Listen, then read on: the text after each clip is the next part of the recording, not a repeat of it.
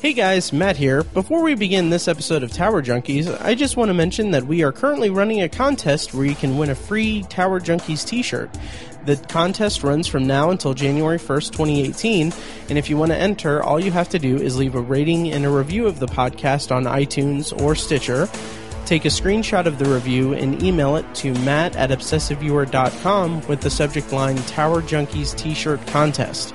On January 1st, I'll randomly select a winner from the entries, and we'll get a free t-shirt mailed to them. We'll be accepting entries until December 31st at midnight, so make sure you get the email in before then. Thank you guys for listening, and enjoy this week's episode of Tower Junkies. You're clean, aren't you? Except for your tower. You're a tower junkie, Roland.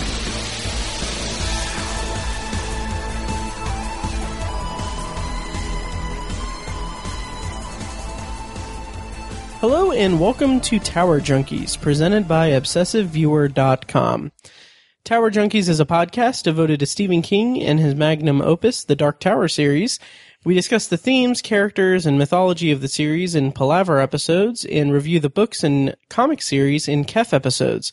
We also discuss King novels related to the Dark Tower, non-Tower King novels, TV and film adaptations of King's work, and the latest news about potential Dark Tower-related adaptations. You can find more of our work at TowerJunkiesPod.com and follow us on every level of social media at TowerJunkiesPod. I am your host, Matt Hurt, and with me today is Tiny. Hi, Tiny. Hello, friends. How's it going? Magnificently. Great. And do you want to tell the listeners what we're going to be doing today? Today we're going to be talking about Jake Chambers, the famed member of the quartet.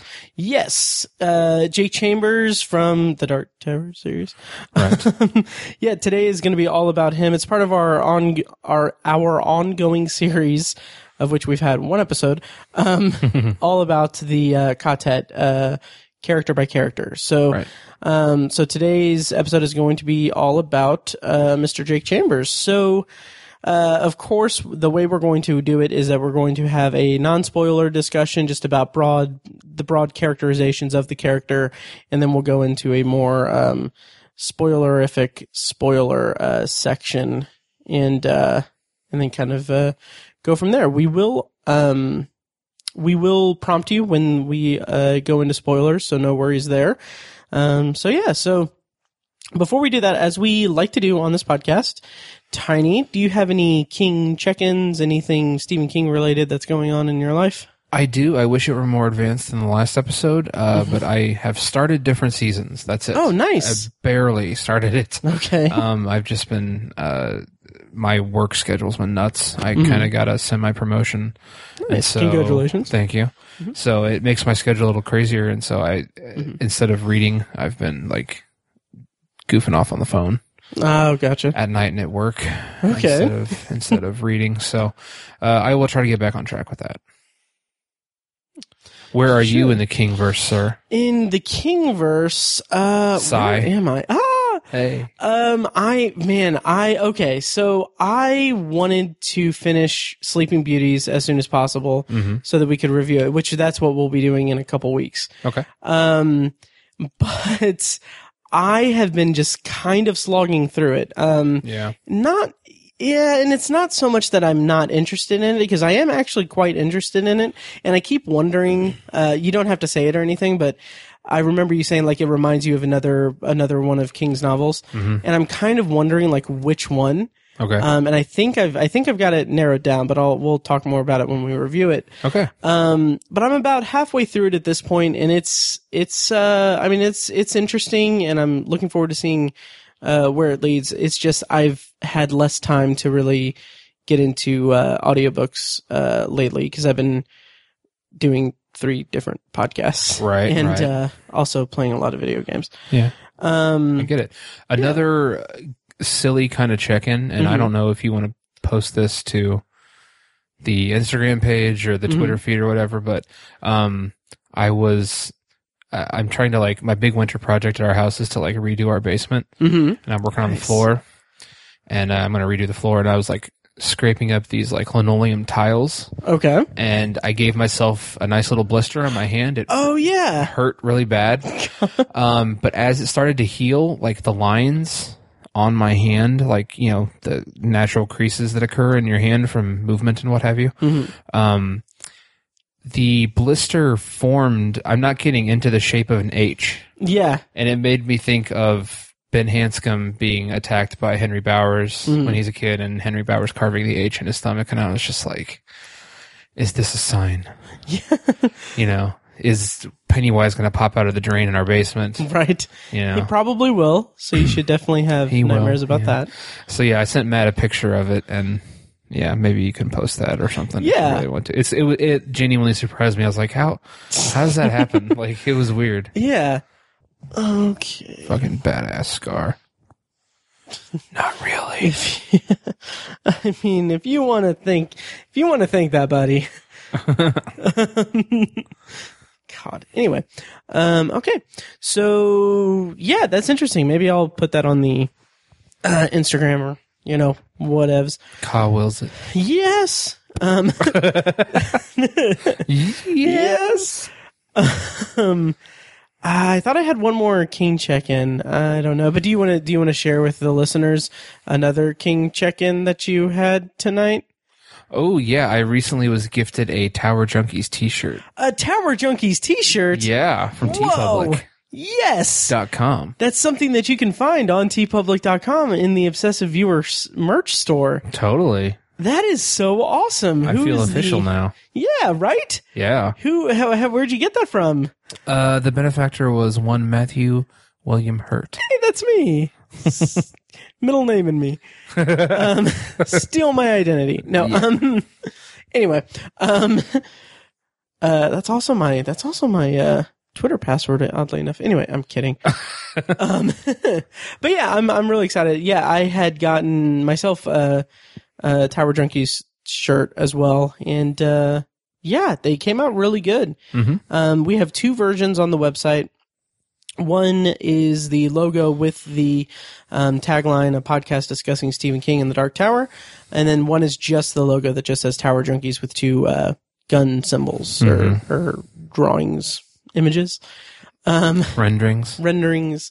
Yeah, so go check that out. Buy a shirt. And also, we're still giving away a shirt if you want to give us a iTunes rating and review and email it to us. All right, so this week we're going to be talking about Jake Chambers in a non-spoiler and spoiler discussion. So first up, let's just kind of talk about our broad feelings about the character in the series and in broad terms without spoiling the greater elements of the Dark Tower. So Tiny, when it comes to the Dark Tower and Roland's quartet, the quartet of 19, or the quartet of 99, or the quartet of 1999. How do you feel about Jake Chambers overall? I feel like Jake is the unofficial number 2. Like, number 2, you look so healthy and youthful. Frau, you look so right. No, but he is kind of like, I feel like he's the right hand man. I feel like he is the second most important member of the quartet, next to Roland.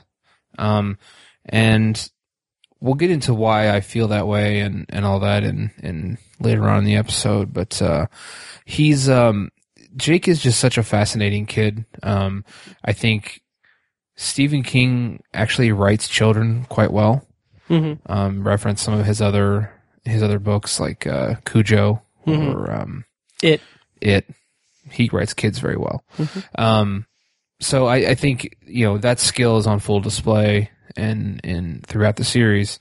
And what's great about him is that he feels like a kid sometimes, but a lot of the time he acts like an adult. And I think a lot of moments are made more tender, for lack of a better phrase, because of the fact that there's a child present. Sure. I think the Midworld is very bleak, because it is moved on and it's in the process of moving on.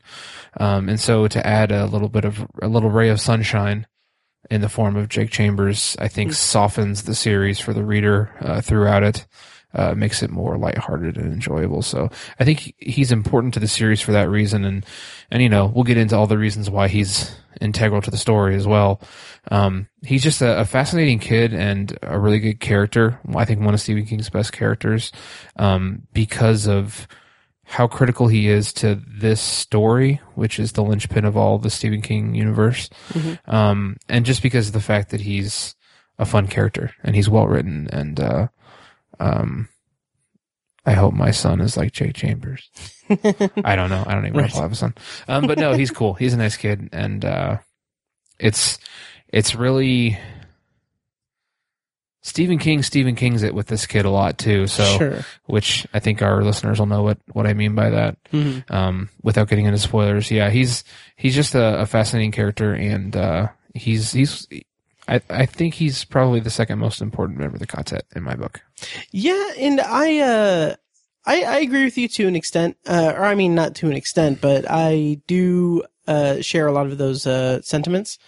I would say that in terms of the hierarchy of the quartet, I would put him just below Eddie. Okay. But it's kind of hard to gauge because he's Roland has such a definable bond with Eddie that's different from his bond with Jake and Susanna and everyone else.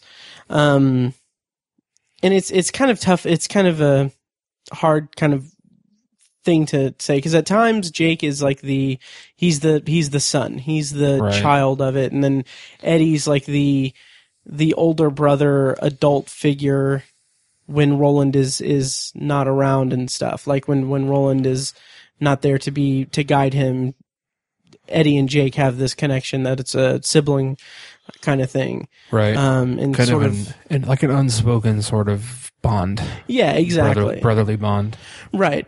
And the connection between Roland and Jake is very strong because he's our introduction to the gunslingers. Not necessarily through the eyes of Jake, but there's a lot to the introduction to the entire series that's contingent on the relationship between Jake and the gunslinger. Right. And it's something that Stephen King does well. I think when we had Tony on to talk about the gunslinger with me a couple weeks, there was some slight shortcomings that he experienced with it, just being that he didn't feel like the bond was that strong there, which he raised some really interesting points, and I could definitely see where he was coming from, but knowing the context of the whole story and everything, it's gave me a different read of it whenever I revisit it. Right. But more in broad terms, Jake is, I love the way that he is at times the child. Like you said, he kind of softens the story for us a little bit. But at other times, he is a very precocious, very old soulish kind of character. Yeah. And I think a big thing or a big reason for that, or a big reason for that is that he is kind of I don't know how I would characterize it. Maybe not an emotional anchor, but he's like he's somewhat of the linchpin between the entire quartet, a little bit. Like he has this connection with every member of the quartet that's very strong in and of itself. And granted, everyone has, it's a quartet, they're all connected and everything. But it kind of seems since Jake is a child, it's kind of a more nurturing kind of thing. Like these are his role models and his family, and viewing the quartet through the eyes of Jake is a little stronger than through the eyes of other characters in the quartet, just because he is this child that's still kind of growing. Yeah. And I like how he has this that connection kind of plays out throughout the series. Yeah. I think one thing of note is Jake's kind of relationship with, I would say his relationship with Ka, I feel like all the different characters kind of interpret it in different ways or have different relationships. The way they detect when Ka is at work, I guess. And so I feel like Jake has a special connection with Ka because of his life experiences. I don't want to spoil it, but Jake's been through a lot that I think he goes through a lot, I guess, that is the result of Ka being at work. And I feel like he more so than the other characters experiences that. You know, the actual like destiny. Like he has more. I think he has more of a destiny with Ka than some of the other characters do. Like I think Eddie is very good at detecting when Ka is being used, because Eddie's obsessed with 19 throughout the story, and he kind of he is arguably the best at picking up on like that kind of stuff, whereas Jake just has this kind of like knowledge. He's almost like you said, old soulish in that way, because he's seen some shit, put it that way. And so I think that's, and then Roland is interesting because I feel like he has those same perceptions, but I feel like his relationship with Ka is like, it's just going to come and go. Like he's an extra old soul because he's like, he's been around the block for so long that he's experienced Ka for so long that he doesn't even try to interpret it or understand it or necessarily even acknowledge when it's being used. Cause the other characters will be like, oh, that guy's name has 19 letters in it. Or it's like, the number 19 is popping up all the time, and he's just like, yeah, it's just Ka. Yeah. Right. Who cares? You know, like it's not a big, the number 19 is never really that big of a deal to Roland. So it's just interesting how I feel like the different characters have their own sort of relationship with the will of Gan, and Jake is no exception to that. Yeah, absolutely. And you kind of touched on something that I'm going to kind of roll with a little bit, but their perception of Ka is really interesting. Like, I'd never really given it much thought until just now, but like, at least between, among Roland, Jake, and Eddie, like, it is this interesting kind of trio of perceiving Ka. Like, you have, like you said, like, Roland is this guy who's just, he's been at the mercy of Ka for forever. So it's kind of just this thing that he's accustomed to, and it just he kind of goes with the flow. And then Eddie is this person that has this brief, like, fleeting, like, experience with it. Like, he has this thought about it, but he doesn't really, his brain doesn't register exactly what it is. So like you said, the 19, he also has the wood carving thing that he doesn't really understand until it needs to be understood. Whereas Jake has this, he's more perceptive to all of the Ka elements of their journey. Right. But he's such a kind of precocious kid that he just kind of processes that, and it's more like he's more, he's one with the Force. Right. Yeah, he's one with the Force, and the Force is with him. Yeah. No, I would describe it quickly. I would describe Jake as a victim of Ka. Okay, yeah. Again, without going into spoilers, he has to, Ka acts on Jake a lot. Like, it's not just like Ka is present, or, I'm going with the flow of the river of Ka, if you will. It's like, no, it's like a force that hits Jake. It's not just getting caught up in destiny. It's a lot more than that for him. And I would describe him as almost like a battered victim of Ka. Sure. Which is maybe a little extreme, but that just kind of comes to mind, I guess. Yeah, I can definitely see that for sure. Yeah. Is there anything really else to say in non-spoilers? Because we can kind of dance around it a little bit, or we can dive right into more nuanced discussion. How do you feel about the Midworld Jake versus New York City Jake? Because we get some interesting parts of both. That is a good thing to bring up. I think it's funny because, like I said, I think Ka acts on Jake so much, and I think my favorite parts of some of my favorite moments from Jake Chambers is in Drawing of the Three when he's in New York. Wastelands When he's in New York. Because I just love the fact that he's this kid consumed by this desire that he doesn't understand. Mm-hmm. You know, it's he's not sure if he's going crazy or not. And he even questions, like, am I insane? Why do I feel like I need to open all these doors and on the other side of it there will be another world that's where I truly belong? And he's like, but I open all these doors and nothing happens. And it's like, he thinks he's going nuts. And to see that through the filter of a child is just crazy. And it's like, I wanted to see that kind of stuff in the movie. Yeah. I really wanted to see that, and that'd be visually challenging it'd be challenging to achieve visually. But I think the right director could have pulled it off, and the right crew and everything. And those moments where he feels consumed by his pull to Midworld, those are some of my favorite parts of Jake's character progression. Yeah, mine too. Yeah, because I feel like once he gets to Midworld, he falls in line really well. Like he picks up on the lingo, I think, and like I feel like he falls in line quicker than the other characters. Yeah. Who are pulled from Keystone Earth. Yeah, I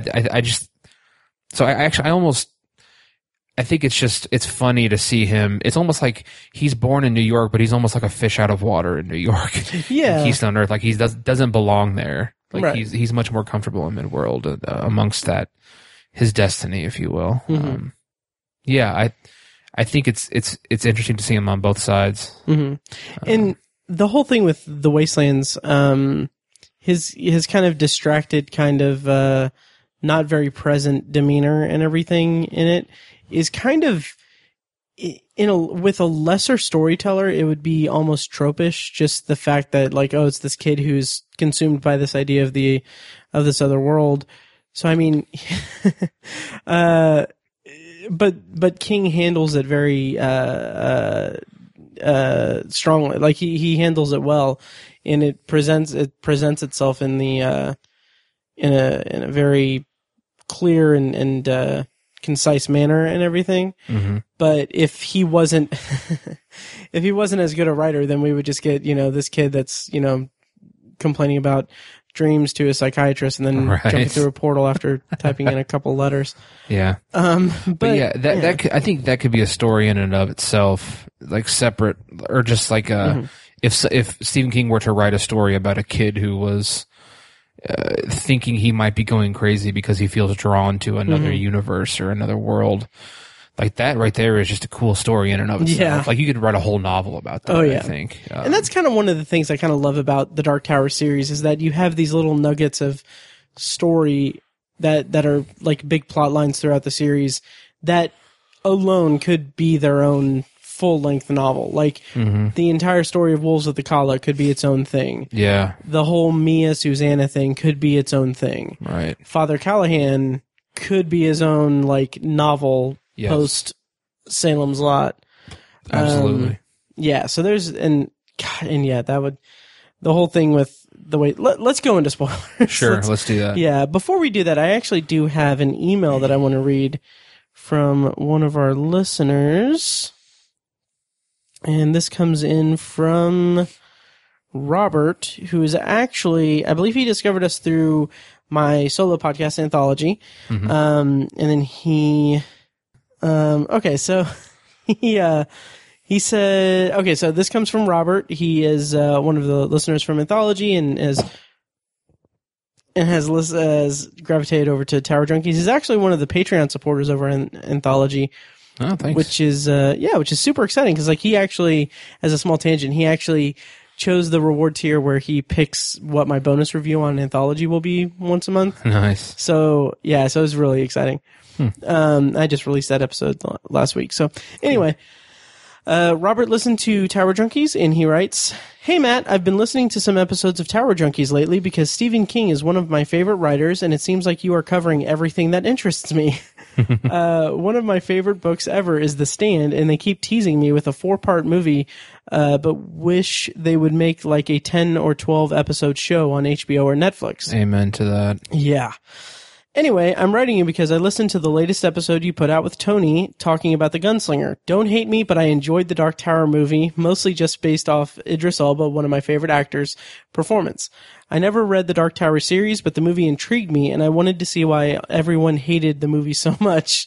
I listened to The Gunslinger, and like Tony, I found it very slow and hard to get through, so it was awesome to hear that I wasn't the only one that thought that. I have the drawing of the 3, but haven't listened to it yet, because the first book turned me off a little. But after having listened to you and Tony talk about it, I'm going to listen to it as soon as I can. I wasn't aware of it being released in a magazine first, so that kind of explains a lot. Anyway, I'll email with my thoughts after I listen to it, and can't wait for you to cover The Stand in the future. Thanks for all the responses, and I feel like I have a friend across the country now. Keep up the great work, Matt. Very nice of him to say that. I know, right? Mm-hmm. Super nice, and it's awesome. So anyway, in response to that, and then also briefly in response to your episode with Tony last time. Oh yeah. Tony and that gentleman both expressed their lack of enthusiasm for the gunslinger, and I just wanted to say I pretty much agree with that. Oh, okay. Like I think I thought you were going to say, and I just want to say fuck you. No. No, I wanted to echo that because, being a huge fan of the series, I think on the totem pole of the 7 books, 1 being my favorite, 7 being my least favorite. My least favorite, number 7, is Song of Susanna, but number 6 is Gunslinger. I think I'm not saying I don't like the book. I'm just saying I think it's a little bit odd and a little disjointed and kind of you have said before how it's kind of like a preamble or it's just kind of prologue. Yeah. And so I for that reason I find it a bit of an off-putting story in the context of the series. So I actually agree with them. I do think it's a little bit dry and a little bit disjointed and what have you. So I agree with him on that. Just I kind of wanted to throw that in since I wasn't on that episode and all that. So I agree with him. I completely understand that. I think it's a tough entry into the series, and I think it kind of, I don't want to say it hurts the series overall, but I feel like if there was a better gateway, a better start to the series, I think more people might have found their way into it. Yeah, I'm going to agree with you there. Really? Okay. Yeah, because it is, I mean, it's a quick read and everything, but if you're not drawn into it, there's no reason for you to continue on to the next one unless you have a podcast that's begging you to. Yeah, or you have a friend who forces you into it or something like that. Yeah, exactly. Yeah. So that is unfortunate, and it's kind of tough because, I mean, now we have the movie that isn't going to really do any favors for people. Although Robert did say that he's interested in reading it now because of the movie, and he actually enjoyed the movie, which is really interesting because, like, I mean, hey, if you enjoyed the movie, more power to you. Yeah. And so I'm curious how his perception of the movie would shift throughout the him reading the books and everything. Yeah. So my hope is that he'll continue emailing us. So yeah, totally. Yeah. I just want to throw that out there real quick. Okay, right on. Yeah. And should we go into spoilers for Jake Chambers? Let's do it. All right.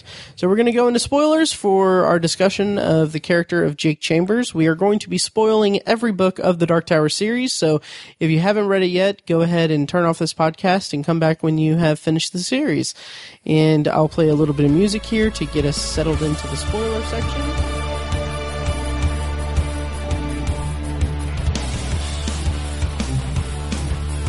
And spoilers on for Jake Chambers, this discussion of Jake Chambers. So, Tiny, if in literature, the character of Harry Potter is referred to as the boy who lived. Yes.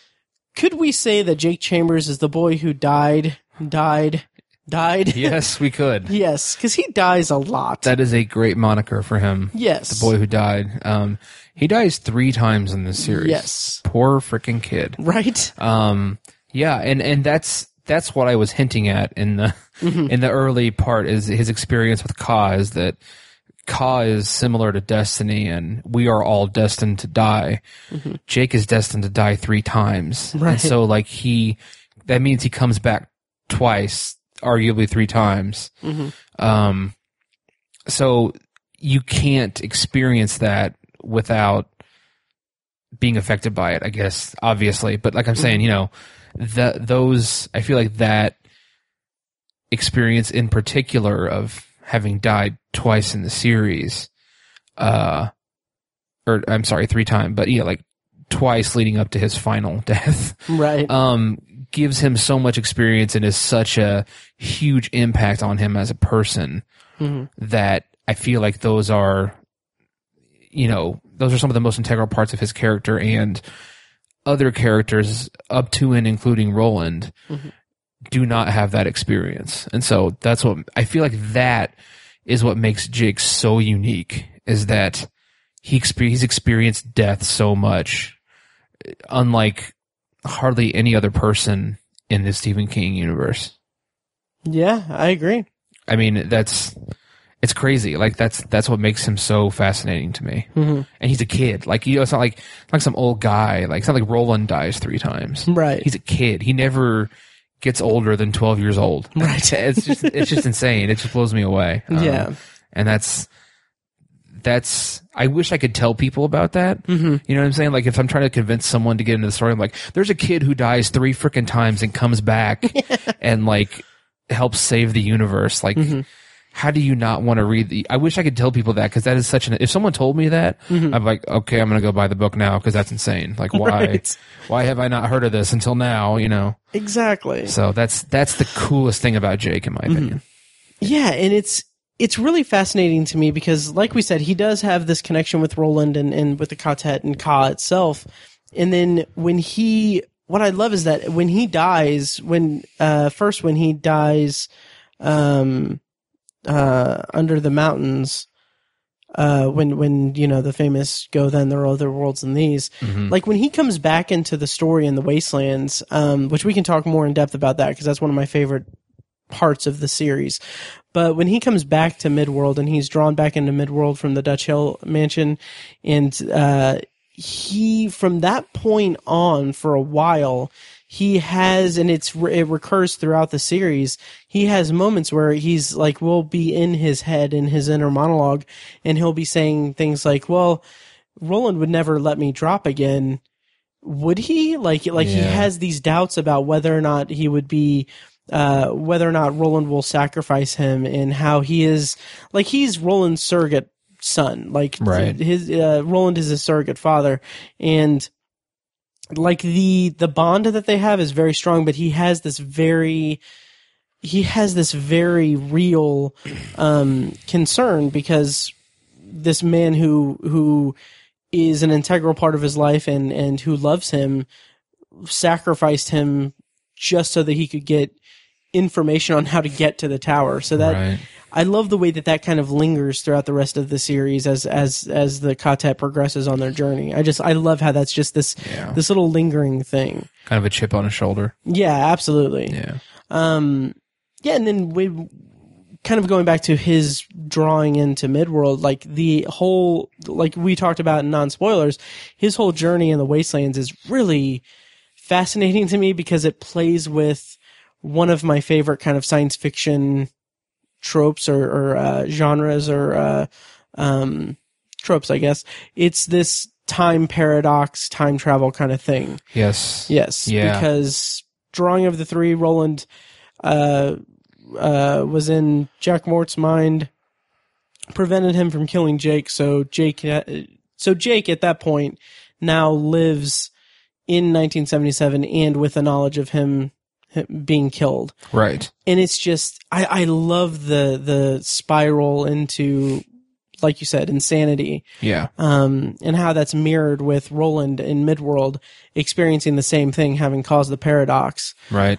So, like, I love that journey in the Wastelands, because it kind of reestablishes the bond that they have, and it almost, to an extent, amplifies it quite a bit. Yes. Because in the Gunslinger, we just get these 2 kind of wanderers, and then now we have these two two characters that are intricately linked, and the first half of the novel is basically rescuing the kid and saving his and Roland's sanity. So now that we're in spoilers, did you want to kind of expand on that, or did you have any more to say about it? Yeah, I think I agree with everything you said, and I think that was well put. Oh, thank you. And I think another notable aspect of that is that it kind of puts a timeline on it. Because if you think about it, it's not just a theory or suggested that Roland and Jake are both spiraling, as you said, into insanity. Like they are. Like if he doesn't straighten the timeline, if you will, or fulfill the destiny they're both supposed to come to, as joining into a quartet. If they don't get there in a certain amount of time, they both would just kind of go crazy. Yeah, because the human mind, or the Roland gunslinger mind, is just not equipped to deal with the reality of two timelines. Like that's not, your brain is not supposed to do that, and it's called a paradox for that reason. And you can't keep that in your head and not go crazy, I guess. And so it's just it's a sense of urgency in the Wastelands to get Jake into Midworld to course correct that, and to keep them from going crazy. And I think that's just another notable aspect that I find just very, really well done on Stephen King's part, because you have a sense of urgency. It's like, come on, let's get him over here. Let's make this right. Yeah, it's just something I picked up on as I was reading it both times. Yeah. And I was wondering, I wanted to ask you, do you think, so the first time Jake dies, Jack Mort pushes him in front of a car, and he travels to, or is transported, I don't know, whatever. Wakes up in Midworld. At the way station, right? Yeah. So I don't recall it being hinted at ever, but maybe I just didn't pick up on it. Do you think Jake was so not eager, but so willing to let Roland drop him underneath the mountain because he thinks that he was going to come back? Oh, that's an interesting question. Because he came back from his first death, and he's aware of that in the Gunslinger. Huh. So I wonder if he, again, I can't think of any lines or even any fan theories I've read or anything that suggests that Jake says, go then, there are other worlds than these, and accepts the fact that Roland should drop him and let him die. Does he do that because he thinks he's going to come back again? That's a really interesting question, because I don't think there's anything in the text to give the impression that that he thinks that he's going to come back. Right. I don't think so either. Yeah, but I don't think there's anything in it that explicitly states like, oh no, he knows that it's going to be the final one. Right. The final death. That's really interesting. I think that there is a way, like you can read into it that way. Cause throughout the Gunslinger, there's a ton of, kind of this foreboding sense that both characters know that it's this unspoken thing that they both know that he's going to be sacrificed. Like, and it's one of the great things about the Gunslinger is the way that Man in Black kind of taunts them about that. And I think that I think the idea of this man just letting this child die kind of takes precedence over that. Yeah. Over that kind of read of it. But I mean, it's possible. And maybe that knowledge, this is going into more fan theory stuff, but maybe that knowledge or that thought that, he'll wake up somewhere else. Maybe that's what propels him to have that kind of conscious awareness of the dueling timelines in his head. I have kind of mixed feelings on it, because on the one hand, I think it sort of cheapens the sacrifice if he has that notion. It cheapens the fact that he's willing to die for Roland to continue on his journey. And I don't like that, because he's a very noble character, and he's a kid who always does the right thing, and he's a very empathetic character. But then I put myself in his shoes, and if I were hanging over the edge of a railroad track and looking at an abyss below me, and I was poised to die, I would think, you know what? I came back once before. Yeah. Why couldn't I do it again? But I think that as an adult, and Jake is, 12 years old, so maybe he doesn't have the, he doesn't have that notion because he's a kid. I don't know. Mm-hmm. So I kind of have mixed feelings on it, but ultimately I think because there's nothing to suggest it, I don't think that's the case. But sure. That's just a notion I had as I was reading it both times.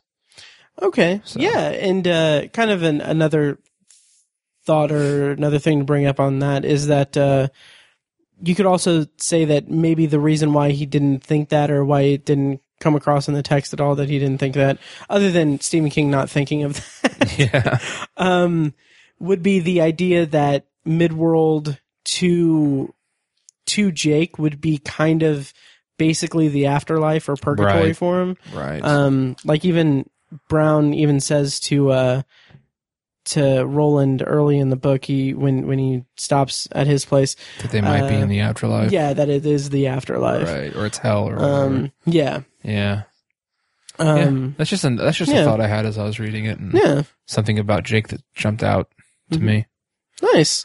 Yeah, that's interesting. Who knows? Right. I also wanted to draw on. I hate to keep harping on him dying so much. Well, it happens enough that we can harp on it. Right, exactly. His sort of ultimate sacrifice at the end of the series where he dies for to save Stephen King, essentially. Yeah. I just wanted to point out the fact that Stephen King loves to kill kids, and he does it all the time. I won't name the books he does it in, but he kills kids all the time.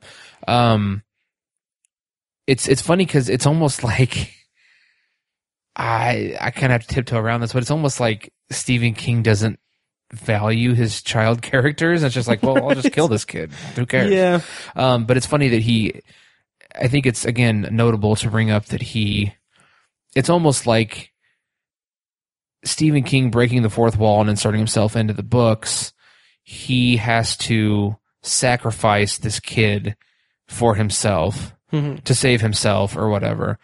And it's just funny that he's putting such a huge significance on Jake's final death in quotations. Just it's almost like his penance. Yeah. For not devoting his full attention to the series. I think that's partially why he inserted himself into the story, is because he's like, it was almost like after his accident, it was like his way of forcing himself to complete it, or I don't know. And so I feel like it's almost like, his penance for not putting his full attention to this and getting his ultimate story completed is that Jake has to die, I guess. And Jake has to die to save him. I'll put it that way. Yeah. I don't know. That's just another thought I had. The punishment of not finishing the series in a timely manner and is having to kill Jake, essentially. Right. But it's just funny because like he'll kill this kid or that kid, and it doesn't mean a damn thing or whatever, and it's just, it's funny that he chose that. I don't know. It's funny that insert Stephen King into the story and a kid dies. Right. Yeah.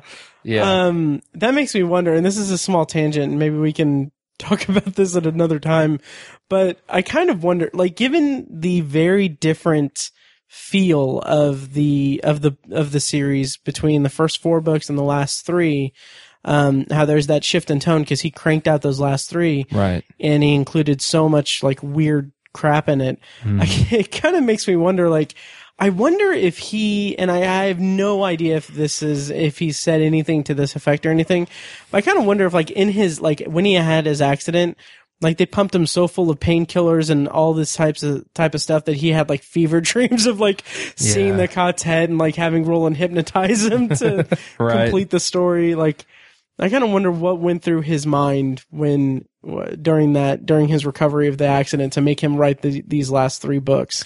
Yeah, I wonder myself. Yeah. Yep.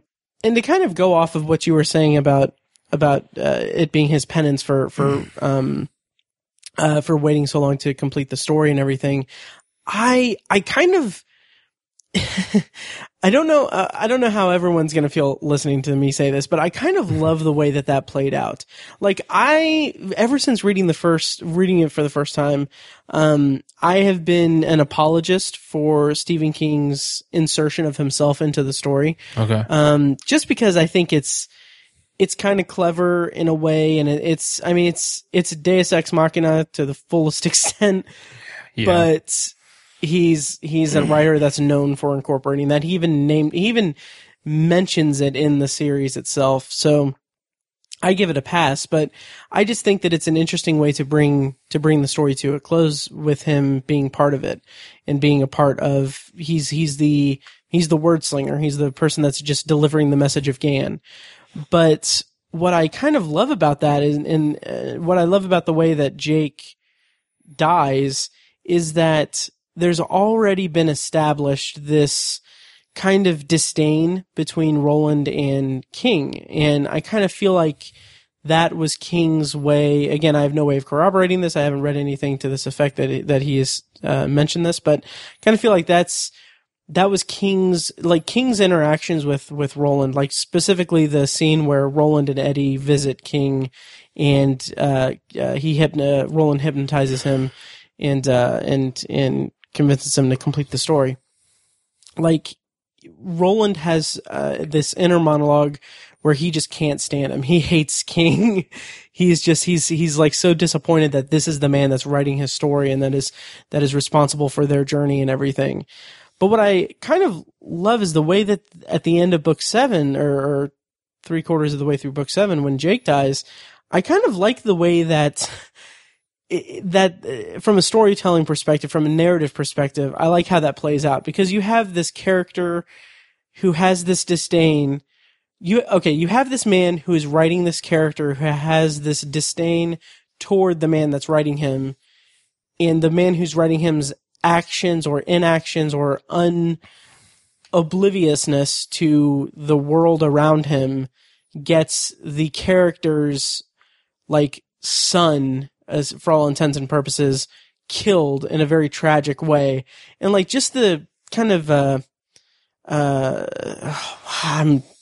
what word do I want to use for this? The circular nature of that, the circuituity, that's not a word. No. This kind of the way that triangle gets comes to fruition or comes to a head, Okay. is just really fascinating to me, because like I said, you have this writer who the character hates, and his life is in jeopardy, and the character's son sacrifices himself so that the writer who the character hates can live and continue the story. I just love that kind of thing. There's probably a better and more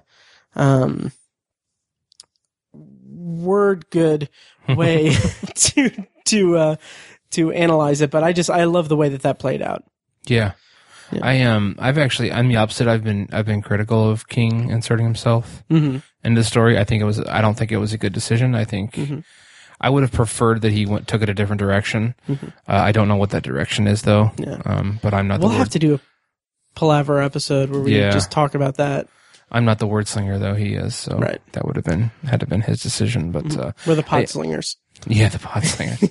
I've always been critical of it, and I don't appreciate that part of the series very much, but it's not uninteresting. It's not terrible. I just personally don't care for it very much. Sure. How do you feel about Jake's situation with that regards to it?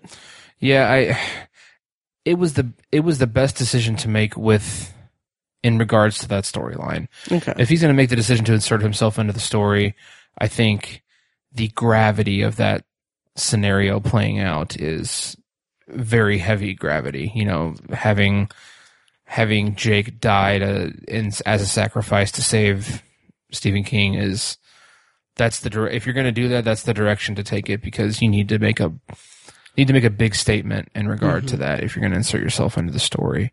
And having Jake make that sacrifice was a really big statement. So if that's the decision he had to make, then I think that was the right decision to take. That was the right direction to take it in, despite the fact that it's tragic and hard and sad. Yep. Yeah, I can definitely see your point there. And we'll talk more about King's fourth wall breaking in a dedicated episode to it. Mm-hmm. But let's talk a little bit about, we kind of skipped over this a little bit, but let's kind of, and we can kind of start to wind down a little bit, but Jake's kind of coming of age in the Wolves of the Kala novel. So in Wolves of the Kala, he befriends Benny Slightman the younger, and he becomes, that's his, really the first time in the series itself. It's like the first time that he gets to be a kid. Yes.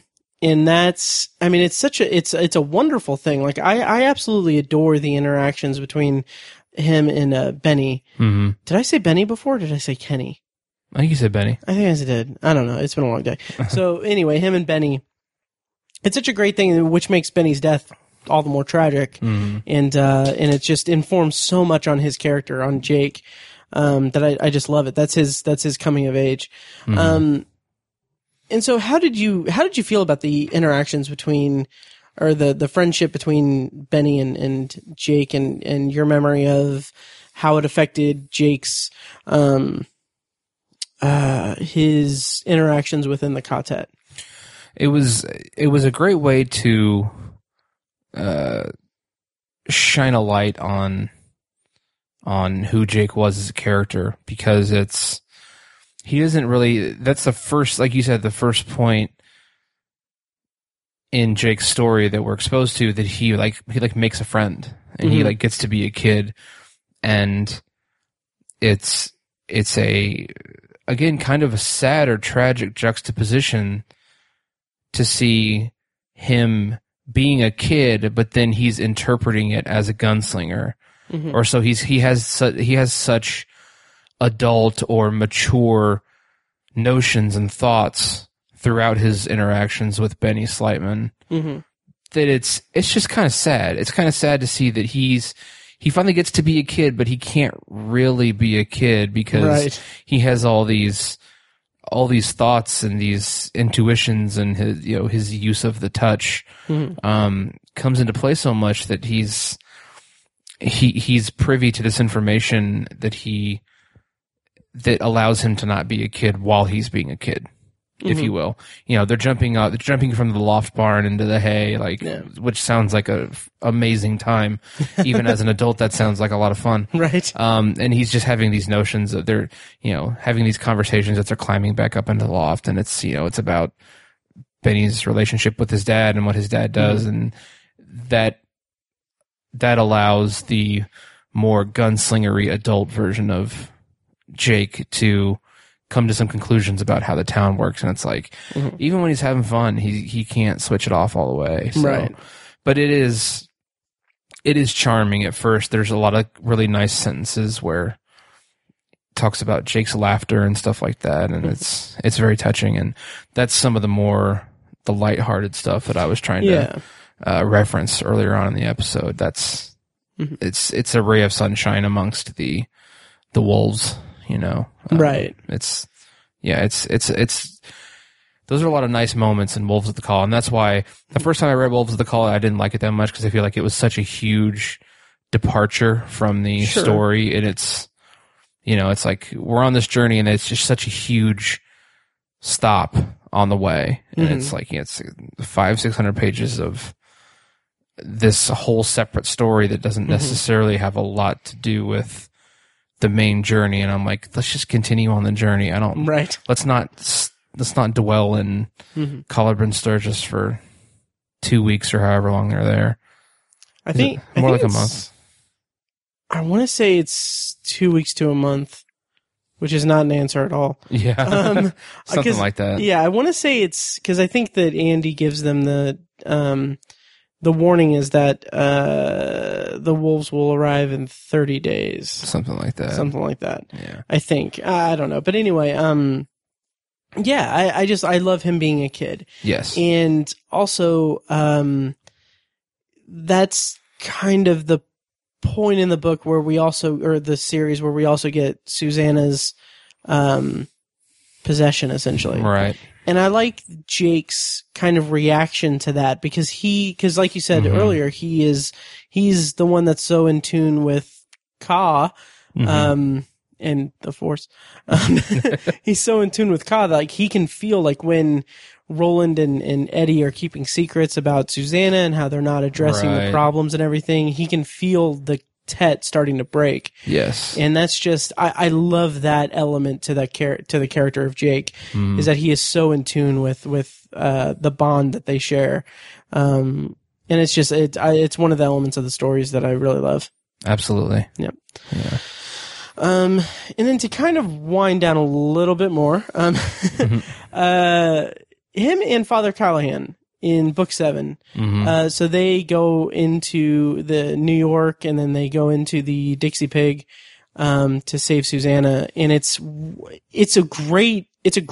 of my favorite parts of the entire series just because I love Father Callahan. I think he's a fantastic character. Agreed. And his interactions with Jake, it's like this, it's kind of this grandfatherly kind of thing.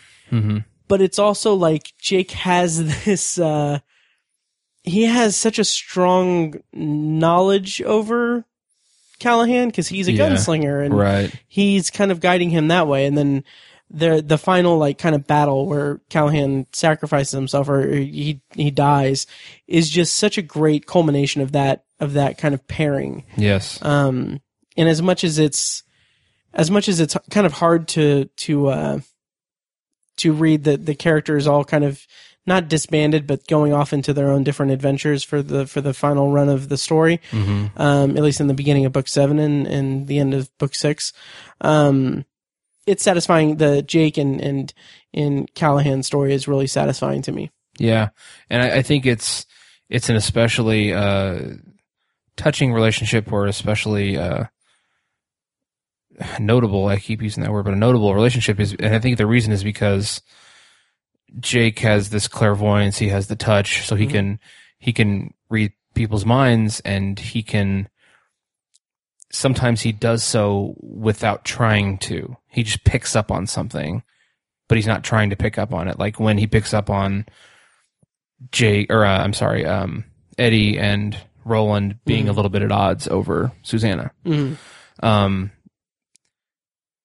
With Callahan, he's like an open book. Like when they got there, he just told them everything. Right. They told him his life story. He's like, I'm an alcoholic. A bunch of people died because of my inaction or whatever. And it's like, I've been fighting vampires and I'm not a good person and I was a priest. And he's just like so open.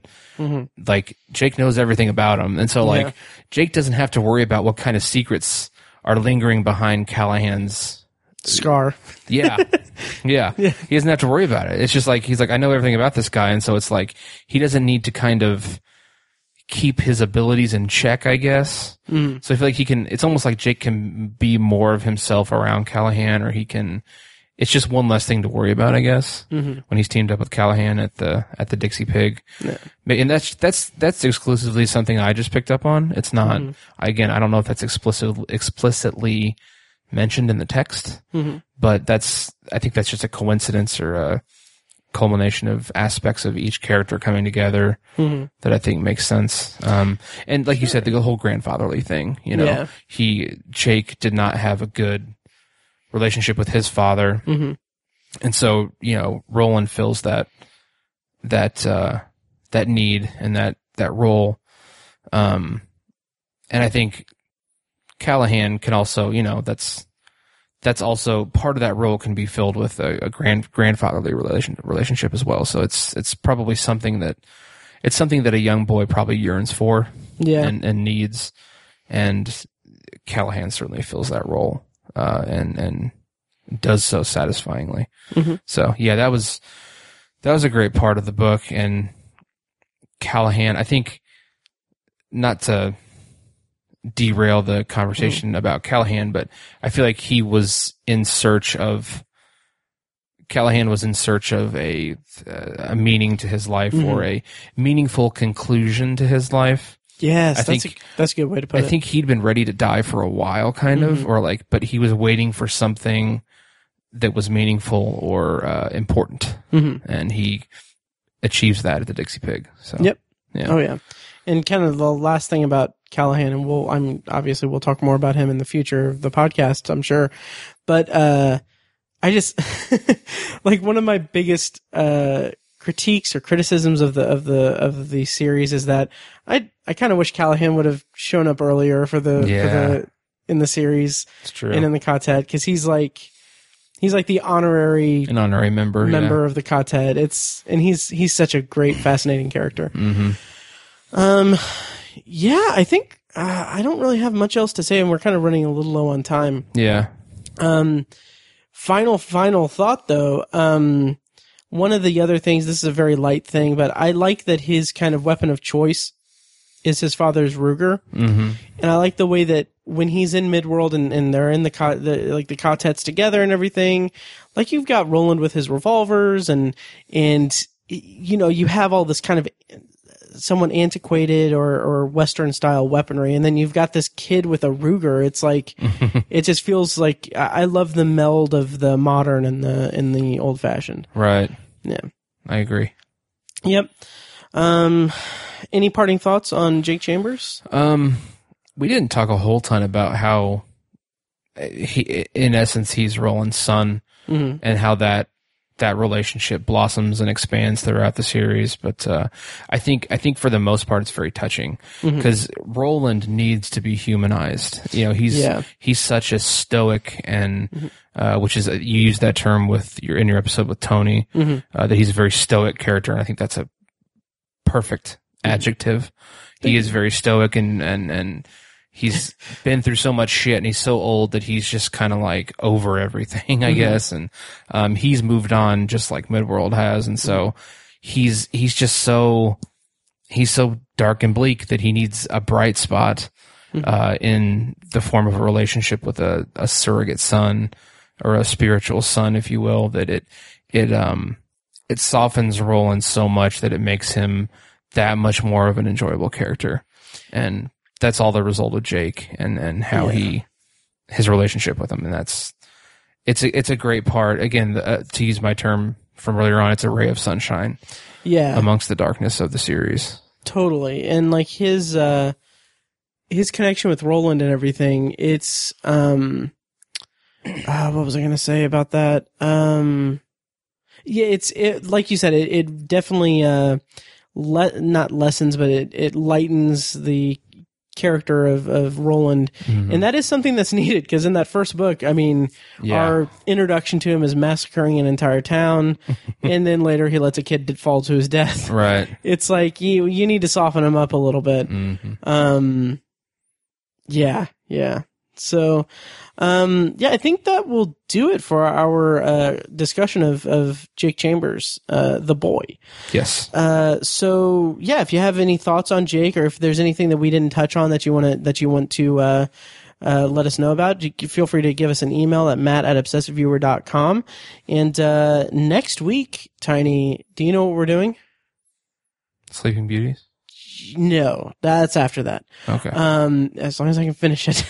No, next week is going to be a special kind of Christmas present episode to our listeners. Oh yeah. Yes, we are recording a commentary track for the Dark Tower movie. Yes. I've owned the Blu-ray, and we're gonna watch it, and we're gonna talk about it. Yeah. It's funny because like I think I tweeted that, or I think I just sent you a picture of it. But the special features, like, I don't know. One of the headings of one of the special features, like, it's a featurette that's has different chapters, and like one is like Through the Keyhole or something, and then the next one, like, the next one is Worlds Other Than These, or something, and I'm like, at least proofread when you're doing this. It's other worlds than these. Like, only one of the most iconic. Or get the reference right. Yeah. So, But anyway, it's going to be fun. We're going to have fun with it. I think it'll be an interesting experience and probably pretty cathartic. So we will have that for you guys next week. And anything else we need to talk about? I don't think so. All right. Well, in that case, thank you guys for listening. Long days and pleasant nights. And may you have twice the number. Yay! Thank you for listening to Tower Junkies, a Dark Tower podcast presented by ObsessiveViewer.com. You can find more of our episodes at TowerJunkiesPod.com, and you can subscribe to the show on iTunes, Google Play, Stitcher, or anywhere else podcasts are found. If you'd like to donate to the podcast, you can find ways to do that at TowerJunkiesPod.com/donate, or become a patron for Obsessive Viewer at Patreon.com/ObsessiveViewer for recurring donations with different reward tiers. Every donation goes toward paying the fees to keep the podcast running and is greatly appreciated. Any and all feedback on the podcast is encouraged. You can contact us by emailing us at matt@obsessiveviewer.com, or by tweeting us at TowerJunkiesPod or at ObsessiveViewer and at ObsessiveTiny. You can also like us on Facebook at facebook.com/TowerJunkiesPod. For more podcast content from ObsessiveViewer.com, check out Anthology, my solo side project podcast where I'm reviewing The Twilight Zone as a first-time viewer and exploring other classic and contemporary science fiction anthology television shows. You can find Anthology at anthologypod.com and anywhere podcasts are found. Finally, if you're philosophically curious, check out Tiny's side project podcast, The Secular Perspective, which explores the concepts of faith, religion, and existence from the perspective of secular hosts Chad and Amanda. You can find that at thesecularperspective.com and subscribe to the podcast on the app of your choice. Once again, thank you for listening to Tower Junkies, and we'll see you next time.